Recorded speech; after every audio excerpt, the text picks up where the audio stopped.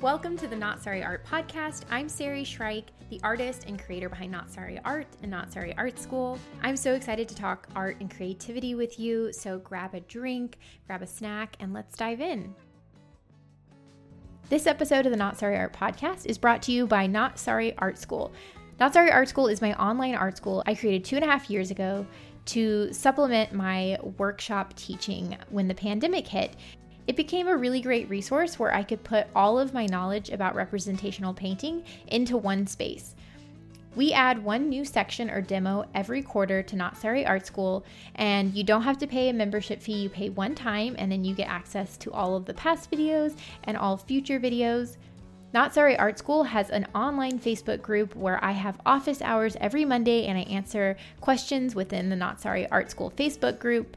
And there's also a wonderful sense of community on there where people will share their paintings and get great consensual feedback. I'm really excited about Not Sorry Art School, so if you're interested, make sure to click the link and check out the About page to learn more about Not Sorry Art School. Hey y'all, welcome back to the Not Sorry Art Podcast. I'm Sari, thanks for being here. Today's episode is about inspiration and more specifically, a bit of a roadmap to how you can hone your own creativity and become inspired.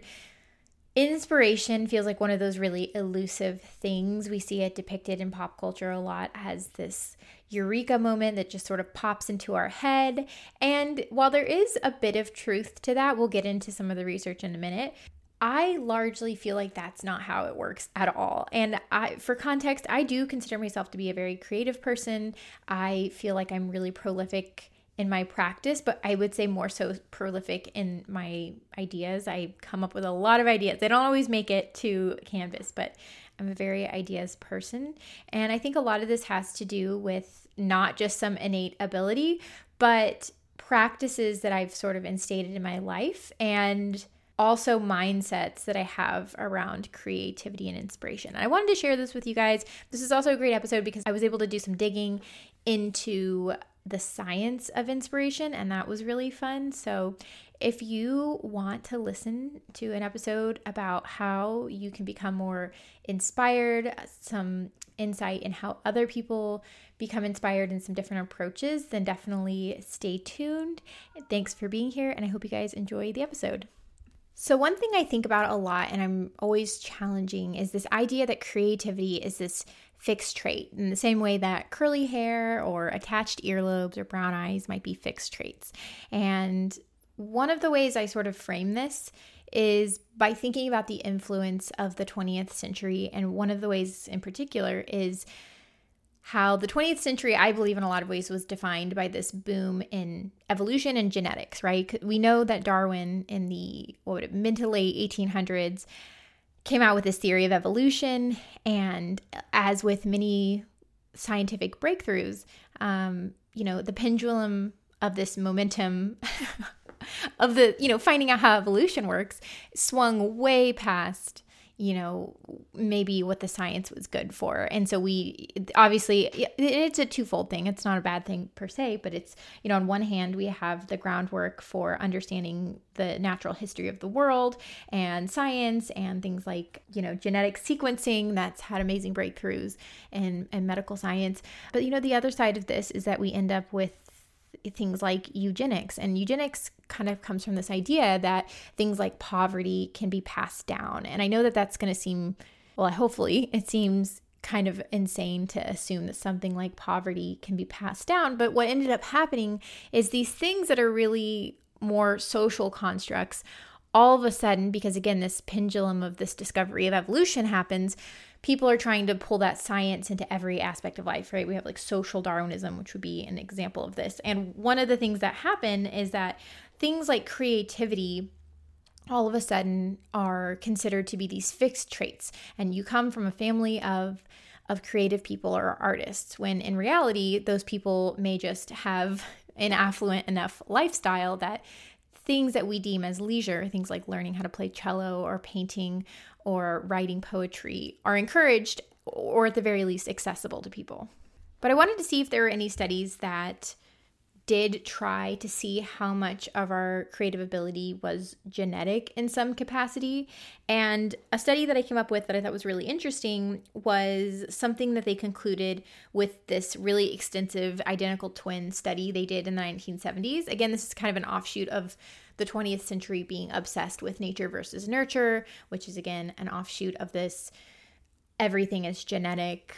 Who we are is predetermined by what we inherit through our bloodline, sort of an offshooting of that. So in these nature versus nurture studies, they were able to send out these tests that these identical twins who had been separated early in life could do at their homes. And one of the tests was an IQ test, again, not a perfect metric of intelligence, and the other one was a creativity test in some capacity. And what they determined from all these tests was that intelligence was up to 80% controlled by their genetics, that the twins who had been separated at birth and had different upbringings, their intelligence was relatively similar. Creativity, on the other hand, only had about a 20% link to the genetics. So there was quite a bit more difference in which twin was more or less creative. And they sort of concluded that creativity, more so than intelligence anyways, is determined by more nurture. Another study that I thought was really interesting was one where they took a group of second graders and they asked them who in the class thought that they were creative, and 90% of them said that they identified as creative. And then they took a group of high schoolers, they asked them the same thing, and only about 10% said that they were creative. And this has been something that's been replicated. And they've also done a test, I believe it was through NASA, and they actually measured the creativity of young children versus school-age children and then older children. And their score on a creativity test decreased with age. And in fact, the youngest group, which were, I believe, preschoolers, I'll link the study, but they were actually scored in sort of this genius level of creative ability, of course, calibrated for their age, which is really interesting. So it kind of gets to the question of, well, is creativity sort of drained out of us? Can we train it back into ourselves? What is the true nature of creativity? And while I couldn't find a clear, exact answer as to how much of creativity is just training, certainly people who have studied this for a living have concluded that you can make yourself more creative. And in turn, you can make yourself primed for more creative inspiration. Which brings me to our next point, which is, well, where does inspiration come from? And I always think in like old cartoons in my mind. And I always think of the idea that someone's just walking along and maybe they're trying to solve a problem and they're pacing and all of a sudden a little light bulb pops up above their head and they've got it. And it really does kind of feel like it comes out of nowhere. And the science kind of backs that up. There are a couple of different studies that I dove into. A pair of people that you may want to kind of keep your eye on if you're interested in this kind of work is Todd Thrash and Andrew Elliott. They began studying the nature of inspiration in the early 2000s, and they have made many studies, and they have laid out basically how to come up with creative ideas. But one of the first things they did when they began studying this was they sort of defined, well, what exactly is inspiration? And they said that there are 3 basic themes or ideas that come with inspiration. The first idea is that you have this spontaneous evocation, which just means that it sort of pops into your head. And the most important trait is that it happens without your control. The next thing is this idea called approach motivation, and that you must make your vision happen right now. So you do have a more keyed in idea of what you want. It's not completely spontaneous, but it's this sort of inspiration that you have to stop everything and start working on this. One of the ways I sort of conceptualize this is I remember being a little kid and getting this urge to draw. And I used to tell my mom it was called an art attack, and just kind of a play on words there, but it really would feel like it was just completely gripping me. And I remember being frustrated as a kid because whenever I had these moments, I could make these realistic little horse drawings. I'm using the word realistic lightly, but for me at the time, I would remember being really impressed by these. But the sensation and the emotion behind it never lasted, sometimes not even to the point of completing the drawing. And it was always so random and out of nowhere and way, way, way more infrequent than I wanted. And the final sort of quality or kind of inspiration is transcendence. You can also think of this as sort of that flow state when you are keyed into a creative task and the paint sort of just flows off your paintbrush, or you're just writing out the words, or whatever that looks like for you, but you sort of have tapped into this creative flow, or once you're out of it, you look back and, time seems to have kind of disappeared and you were able to come up with a lot of creative work. I will say for me, this has sort of been the last aspect of creative inspiration that's worked its way into my practice. And it took me at least a couple years before I was able to tap into sort of this creative flow state. Okay, so we know that inspiration can show up in a couple of different ways and it can look different, but the most important question here is, how do I access it? How do I make inspiration happen? And one of the things when I was researching, and of course in my own personal life that I can attest to, is the more you try to make inspiration happen in that sort of intense bearing down and trying to force an idea out sort of way, the more you try, the harder it is to actually receive that inspiration. And it's not to say that the process of obtaining inspiration doesn't require work, more so that it requires sort of work in different areas. I will explain that. But when I think about sort of visualizing what it looks like to try to bear down and come up with an idea and not get that idea, I think of gripping a bar of soap, like with wet, slippery hands, trying to grab it so hard and it keeps popping out of your hand. And that the only way to really hold the soap is by barely gripping onto it. And that's kind of how it feels to sort of try to have creative inspiration. You almost have to not try. One of the ways of thinking about the creative process, because now we're going to sort of shift into inspiration as a process, right? It's not just the light bulb moment. It's not just flow state. It's not just all of a sudden you're overwhelmingly motivated out of nowhere, right? That is sort of the result, but a lot of the work happens before that. So you can sort of divide this into preparation and incubation. And preparation is sort of deep diving into things. It's exploring new ideas, it's setting up routines, and then the incubation is sort of letting go and inviting peace and quiet into your life. I'll go into it in a little more of a deep dive. But another analogy that sort of struck me as I was writing this is, I remember reading or seeing on the internet a few years ago, there was this meme, and it was, someone pointed out that in order to fall asleep at night, you sort of had to pretend to be sleeping. And I feel like this is such a good way of describing what creative inspiration looks like. You almost have to be pretend like you're already inspired, and then the inspiration comes. So just like in the meme, it was a picture of someone curling up into bed and closing their eyes. Creative inspiration is like setting up a practice and sort of pretending to be inspired, and then the inspiration just hits. And it for me feels like a very, everyone's different, but a one-to-one thing. You sort of have to show up, do the work, even when you're not inspired, but you know that it'll come. You know that eventually you will fall asleep, God willing. But you know that if you at night wind down, maybe take a melatonin or a tea, if you wash your face and fluff your pillow and lay your head down, turn the lights on, you have this routine. And if you close your eyes and pretend to sleep, then it'll happen. And that's very much what the creative process, or the process to become inspired, looks like. So one of the ways of looking at this is that we have 3 basic waves that our brain taps into. And when we're sleeping, we're in theta. It's like a deep restorative state. It's not aware, it's not conscious. And then when we're awake, but we're sort of relaxed, we're waking up, we're showering, we're going on a walk, we're daydreaming, we are in alpha state. Also, meditation is said to be in an alpha state. It's this idea that we are aware and conscious, but we're not really working, because when we're working, we are in beta state. And to generate an idea, you need, all 3 of these ideas. But when you're awake, you need a mixture of alpha and beta state. And the idea is that to generate an idea, so to be in a position where inspiration can hit you, you have to be in alpha state. You have to be relaxed. You have to be sort of in an open headspace. It's why a lot of times people will say they have their best ideas in the shower. Maybe there's more to it than just what I'm about to say, but part of it is because if you're really busy, let's say you're a mom, you're a caretaker, you work multiple jobs, XYZ, and you find yourself in beta all throughout the day.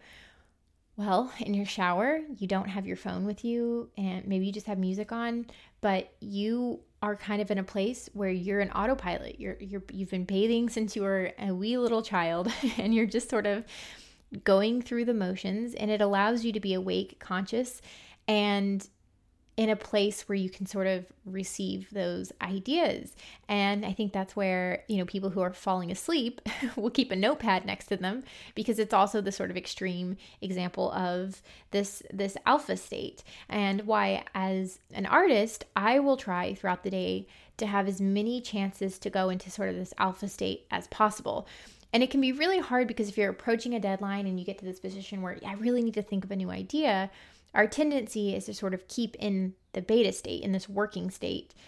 But it's really important to continue to invite this alpha state into our practice, whether that's meditating before you start painting, whether that's incorporating a walk at lunchtime so you can completely clear your head.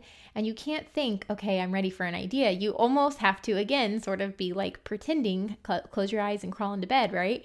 And then the idea sort of hits you. Another example of this, before we move on, is I used to love this show called Mad Men.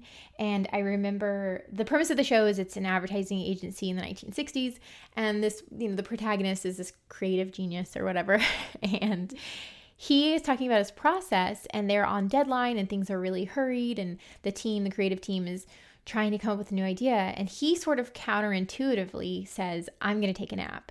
And everyone's like, what? That's so crazy. Like, we need to be working. We need to figure this out.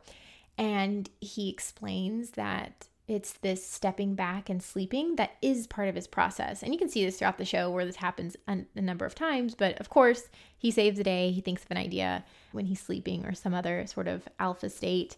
And to me, I watched this in college and I was just blown away. I was like, oh yeah, naps can be part of the creative process. It's so crazy. And that certainly plays out both anecdotally in my practice and then, according to what a lot of the research says. But let's not, bully our poor little beta state, our worker bee, the person who does the taxes and all the hard work and gets no thanks. Beta state is still incredibly important. In fact, it's important to think of it like this. If you want to generate an idea, you have to be an alpha. That means to get that sort of creative inspiration, you have to clear out space in your day for emptiness, for play, for leisure, so that you can receive the ideas. But in order to refine your idea, you have to be in beta. And I'll also add that part of doing the work to get to sit back in alpha or in that more relaxed state is by doing work in beta beforehand. So for me, I always think of it like beta, alpha, and it goes back and forth and back and forth. And it's that constant appreciation and space for both of those things in balance. And whatever that balance looks like, it's going to be probably different for every person, but it's having a balance of those two things. It's being grateful for both of those states of being and knowing that they each have a purpose in your own creative practice. But while we're talking about brain and brain waves, I think it's important to pivot to a slightly different region of our brain. In this case, we're talking about the dorsolateral prefrontal cortex. So this is one of the last parts of our brain to fully form. It's basically the impulse control part of our brain. This is the part of our brain that we sometimes colloquially refer to as our filter. And it's an important part of the brain, don't get me wrong. But one thing to note is that there was a study by Charles Limb who had freestyle jazz pianists and also freestyle rappers, two groups of people that he sort of deemed as the epitome of this creative sort of genius at work, right? And if you've ever seen like rap battles, you know that like just their ability to come up on the spot with like lyrics that not only like make sense, but rhyme is just wildly creative. So good on him for recognizing those things being really, really creative. But basically, he had these people get brain scans as they were engaging in these activities. And a part of the brain that he noticed completely shut off was this filter or the dorsolateral prefrontal cortex. So basically, in order to access that creativity, in some ways, we have to turn off this more discerning and judgmental, not in a bad way, but this judgmental part of our brain in order to sort of more freely access that creative part of our brain. Okay, but what does this mean in English or in layman's speak? Basically, the way I interpret this is it's important to have aspects of your creative practice where you don't judge, where you allow things to sort of crop up, and then maybe at a different point, you refine with that judgment, but you have to create a space where you can create and open yourself up to inspiration without it. And I think a really good example of this is children. And I have a 7-year-old right now, and he is at peak goober stage, or just completely silly. Like, his favorite thing to do is we play this game called the What If game. And it's exactly what it sounds like. He just makes up the most wildly ridiculous scenario, and he encourages me to think of the craziest scenarios, and we ask, well, what if this happened? And it's just ping-ponging back between the most ridiculous answers, and he loves it. And it's, he's a 7-year-old boy, so it very much veers into no filter, potty joke territory, but it's something that children don't have. And when I think about the correlation between children both self-identifying as creative and then also in the NASA study scoring really high on the creative charts, is I wonder if children are always sort of in this freestyle mode. And I can tell you, I guess just living with one child that's that age, that there is sort of this unencumbered, there's no wrong answers sort of mentality. And while I think it's important to develop that filter, don't get me wrong, I wonder if in a creative practice, if we can find the space to not have consequences, right? The filter helps us to keep from putting ourselves in a situation where we've so deeply offended someone, or we've committed a social taboo that can result in being expelled from the group, or whatever that looks like.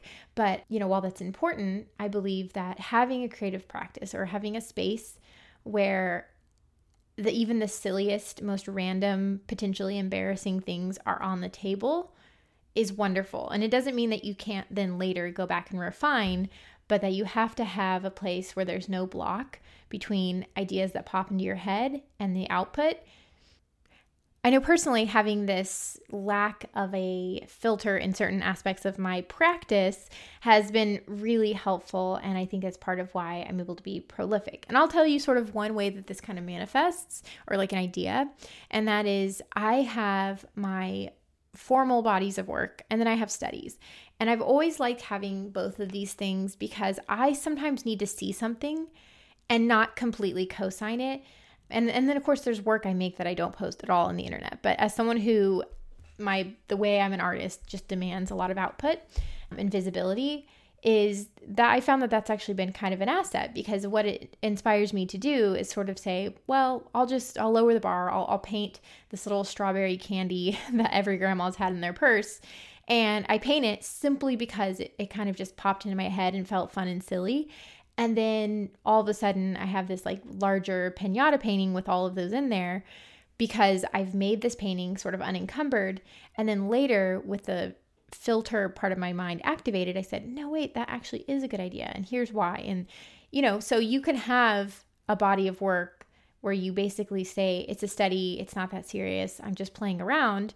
And you sort of create a space where the bar is lowered and you don't have to be as critical for what you put out. So there's lots of ways to sort of do that, and that's not the only way, but that's one of the ways I sort of engage in that filterless art making. Okay, let's talk a little bit about the qualities that can encourage this evocation or these spontaneous ideas. And this was also studied by Todd Thrash and Andrew Elliott. And they were able to determine that there are specific traits that correlate to inspiration. And this is less to say, again, that these are fixed things like openness, while they've shown that there is some genetic correlation. There's also an argument to be made that a lot of it is your family of origin. So again, know that when I'm saying these things, if I don't list traits that you feel like you possess, I'd like to encourage you to know that you can invite these qualities in a creative practice, even if you don't yet have those manifested in different aspects of your life. And I'm saying this because this is definitely something I did. I really struggled in my early 20s with things like confidence and in certain areas of my life, optimism. And as you'll see, those are qualities that are really important to creativity. But what I did was I sort of allowed my creative practice to be a safe space, to test out what it feels like to be an optimistic person, to test out what it's like to be a very open person, a non-judgmental person. And, because of that, I've been able to manifest that in other areas of my life where it served me, and that's great, but that doesn't have to be the goal. What I like to say here is if I don't list off things that sound like you, don't be discouraged. It isn't inherently fixed. And also this is studies. It's not hard and fast. This is the soft sciences. So it's still, it's as much art as it is science. So anyways, let's jump in. So of course, one of the traits is openness to new experiences. So this is someone who would be willing to change routine, who is willing to try something new, and, is willing to sort of take the risk of failure along with that openness. Another trait that they found incredibly helpful to the creative process and to invoking ideas is intrinsic motivation. So these are people who, the most important aspect of this is feeling inspired is the reward on itself. So whether or not you make something that makes you considered a better artist or makes you lots of money or makes you, gets you the status you desire, the inspiration and the creation process of your art has to kind of be a means to an end in and of itself. It's also not helpful for the creative process to be making art just to please other people, which I know I've mentioned this in other podcast episodes, but that's why looking inward and being really adamant about finding things that are exciting for you and enjoyable for you and are just exciting is an important part of the creative process. It can feel incredibly self-indulgent, especially in a culture that values sacrifice for some of the population. So, making sure that you are enjoying it and you're having fun and it's pleasurable in some aspect is an important part of invoking new ideas. Another thing that Thrash and Elliott found is that work mastery was an important part. So it's not enough to just be open. It's not enough to just be curious. It's not enough to, have that alpha state, that relaxed mind state. It's also important, and even if this happens in beta, to be working at something. So again, going back to my analogy of, pretending to be asleep is how we fall asleep. Sometimes having a reason to show up in your studio, even without the inspiration. You don't know exactly what body of work you want to make, but you know what? I really like stone fruit and I really like gouache. So every day I'm going to sit down and I'm going to paint a different stone fruit, and I'm going to do that for 3 months. And, you may not be excited about all that. It sounds interesting enough. You don't mind doing it, but it's not what you would identify as creative inspiration. But when you show up every day and from, 1 to 2:30, you sit down and you paint, it's in those moments that the inspiration will show up. It's not guaranteed it's going to be right away. It might take weeks or months or even years, but it's this idea that inspiration will find you if you're already showing up and doing the work. Another aspect of this that I found really helpful in my practice is sort of this idea of keeping a promise to yourself. And that is, for me, it was just showing up and doing a little bit of work every day and not breaking a promise to myself. So instead of saying, oh, well, I'll make art when I'm inspired, and then never being inspired and then never showing up, this ends up sort of fostering this sense of distrust with yourself. And I have found that there are some emotions personally that really aren't conducive for creative inspiration. Resentment and mistrust are a couple of those. And sort of on the other side of things, trust and really deep gratitude have been two emotional states that I found incredibly helpful for my practice.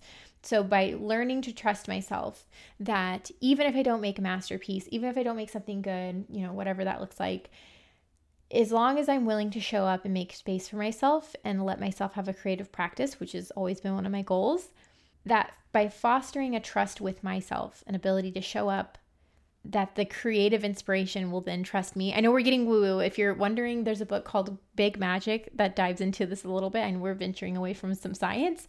But I found that that's been radically helpful in my own practice. So, if sitting down 3 hours a day isn't something you can promise, even if you're setting that goal with the best intention in the world, if that's not something that's actually accessible for you, it's more important that you build that trust with yourself. So maybe all you do is every day you go on a walk and you take a picture of found art. And you do that for 3 months or a year or the 2 years, or maybe the 5 years your kids are really little, and you just develop a really good eye for things. And then when you do have the space to sit down 1 or 2 hours every day, maybe you pick up those oil brushes, and now you can make that promise. And because you've built that sense of trust in yourself, and hey, maybe even an eye for, composition, because you have that trust, I find that inspiration tends to trust you a little more because you foster that. And of course, gratitude also being an aspect of that. I think it's just magic in life in general. So being grateful, whatever that looks like for you. I won't drone on about that, but that's what I found to be really helpful. And the 2 traits that Thrash and Elliott single out as being really harmful to evocation or sort of receiving that inspiration is competition and fear of failure. And I think that those are interesting traits to sort of bring up. And yeah, I can tell you sort of that the minute something becomes a competition, what you make feels very limited. I don't think I see too much of that happening, but that sort of gets to that comparison and sort of the idea that the validity of your creative practice or your inspiration somehow hinges on what other people think. And again, if you can invite in that ability to sort of, I'm making art because it makes me happy, I'm inspired to create stuff because I'm interested and I deserve a creative practice. If your inspiration and your motivation come from those things, then I think competition becomes something that you don't have to think about very much. I always hesitate to sort of call out this idea of fear of failure because we know that for some people, failure is a lot more hostile than for others. If you don't have like a safety net or a partner who can support you, or parents, or, you belong to a marginalized identity to where failure is less acceptable, then it's, I understand that. And I think that's why it's important to realize that things like a creative practice are impacted by a very unfair world, and who gets to be artist is also obviously impacted by that. But all that to say, if you have the space in your practice to sort of tackle fear of failure, I think it's a worthy thing to do. Part of why I believe art practice was so incredibly healing for me, and I've seen it in other people, is because it kind of became, especially in my early practice, this one aspect of my life where I could fail and there wasn't too much of a consequence. It was a bummer. And once I got over that perfectionism, it was, a proportionate bummer. It was a waste of, I use the waste lightly, but at worst, it was this waste of a good hour and a half nap of my child, and I didn't come up with anything worthwhile. But in context of the rest of my life, we were living, when I started my practice, very, very paycheck to paycheck, and, I had a young child, and the stakes are just high in other aspects of my life. And so I found it a big relief to sort of give myself the love and space to be like, if I don't make something great, it's going to be fine. Like, I'm not going to end up on the streets. I'm not going to, my easel isn't going to explode and envelop me in flames. Like, you can deal, you can work through the heartbreak and sort of, it gives you the opportunity to work through that. But I think it's important to note that if fear of failure is something you're grappling with in a really big way, that even if you're doing everything right, that might be something that's sort of impeding your ability to sort of evocate or like create spontaneous new ideas.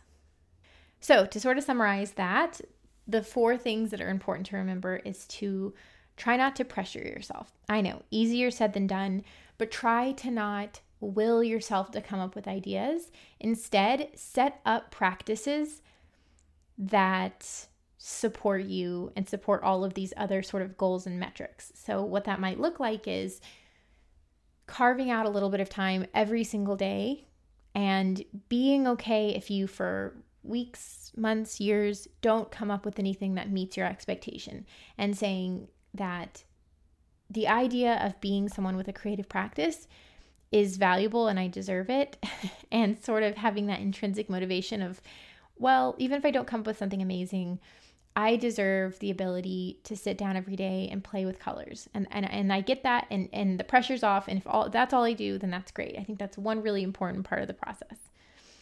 The other thing that can be a really good part of your process and a way to not pressure yourself is to sort of invest in tangential interests.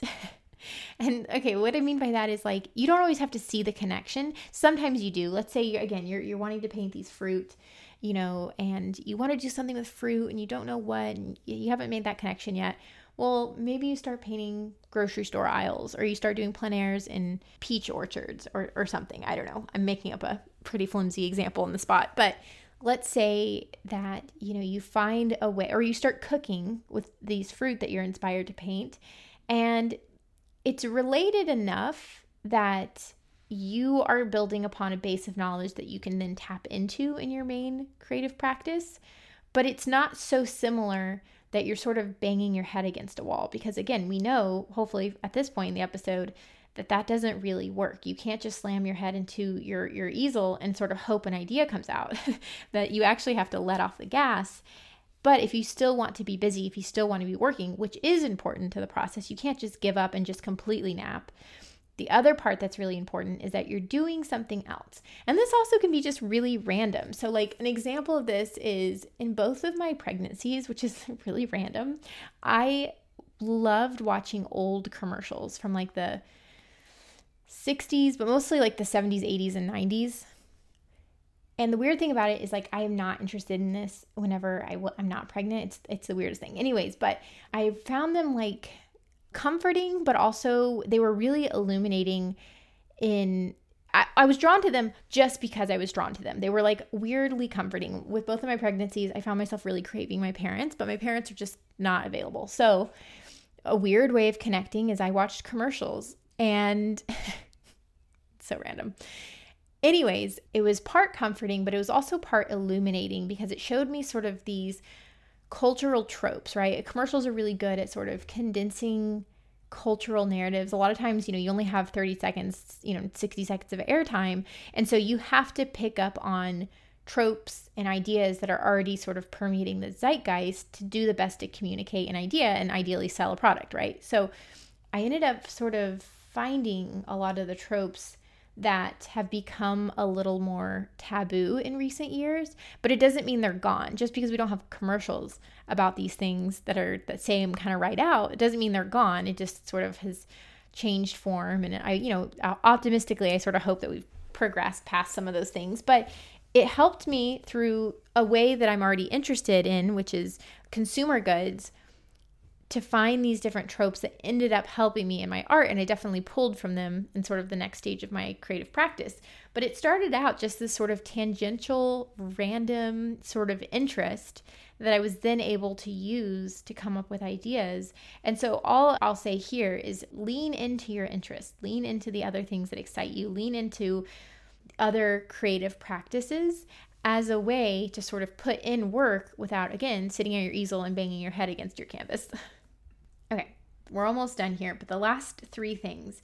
The second thing is get into a good headspace of optimism and self-esteem. So this is another thing that Thrash and Elliott really emphasize, is the 2 specific traits of optimism and high self-esteem are really helpful. Now, it doesn't mean you have to live in these spaces all the time, although it's probably a good goal to work towards if they made a point to really identify these 2 traits. But they found that when you aren't in a headspace of creative optimism and good self-esteem, that we really have a hard time getting that inspired headspace that's going to help us come up with new ideas. And so again, this is one of those easier said than done. Some people, it takes years and years of therapy to get to a place where they have optimism. But my sort of short advice for this would be, even if it's not something you feel like you can have access to in your entire life, by creating a space to allow those positive traits in, again, optimism and good self-esteem, just in your creative practice, that can be really helpful. But optimism and self-esteem are good things to sort of remember that are helpful for your creative practice, not only to sort of cultivate those things if that's accessible to you, but also if you find yourself in a space where you're really not in that headspace, maybe giving yourself a pass and just letting yourself take a break and really tend to your needs. This is something we just mentioned a little bit, so I will be brief, but doing something task related. Again, this is sort of adjacent creative tasks or, interests.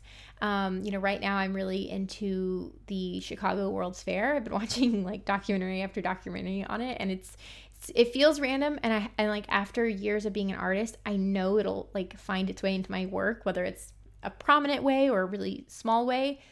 Allowing myself to sort of have these other random niche interests is a part of the process. One metric I sort of wanted to bring up here actually has to do with playing chess.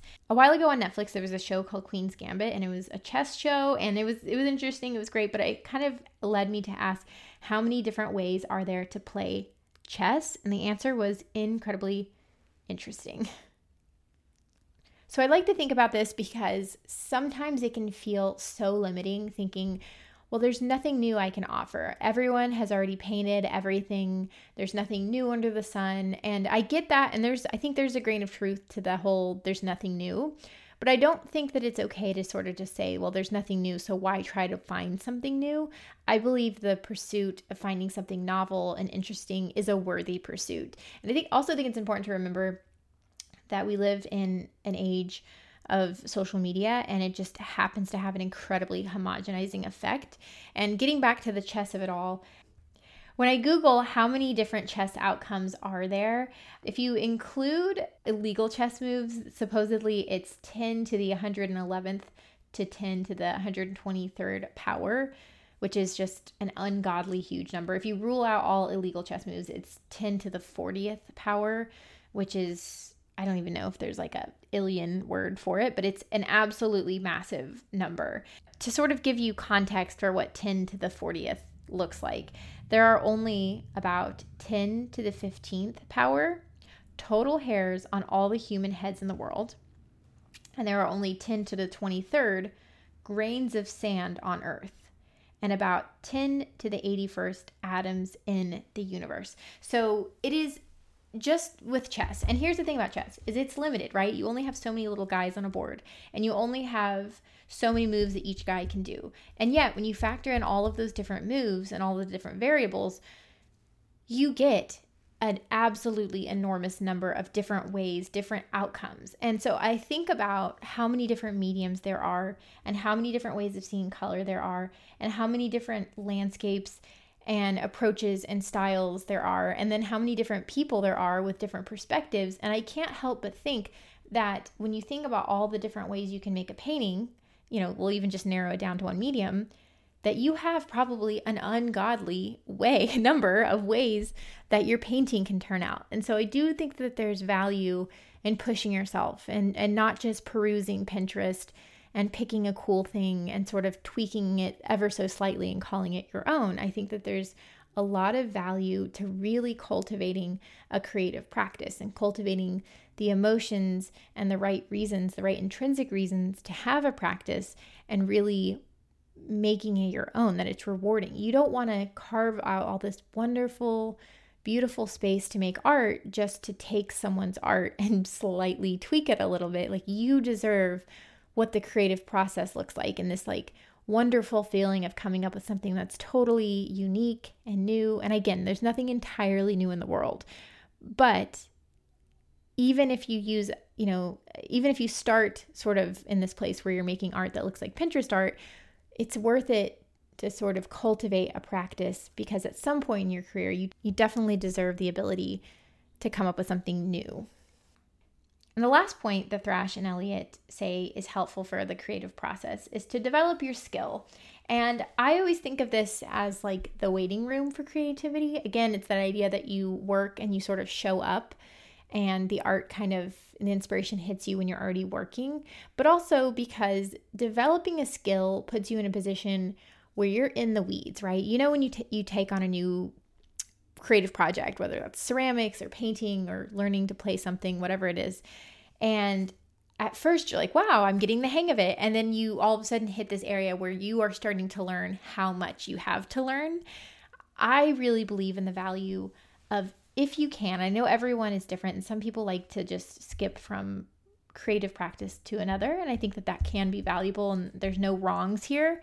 But I have found a tremendous amount of reward and kind of sticking to one thing. And not because sticking to one thing means that you will have success in that one thing, but more so because learning how to get through a challenge like developing a skill and the slow, hard labor that goes into that is a wonderful teacher. And it's a wonderful way to sort of grasp an aspect of the creative practice in a way that doesn't sort of rely on this just random inspiration landing in your lap. It gives you something to do in seasons of life where you don't have access to that inspiration.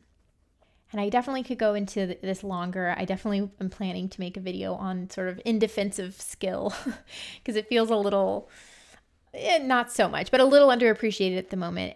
But I will say that it's important and it's worth the effort to try to be consistent with something and learn what you can from the labor that it takes to go into a skill. Okay, hopefully that was a good episode and being a little longer than I anticipated, but I really wanted to get into the weeds and sort of give you sort of a guide map as to how to approach creative inspiration and sort of the nature of it. And obviously this is sort of a survey level podcast about inspiration. You can definitely deep dive.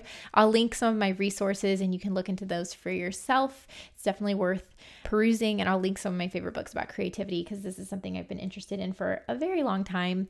But thank you for listening. Hopefully that was enlightening to you in some way.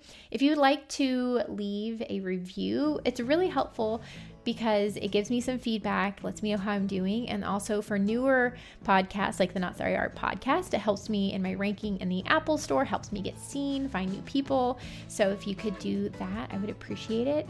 And if you leave a review, I can read off your art account in the episode. Thank you again for being here. Happy creating and have a wonderful rest of your day.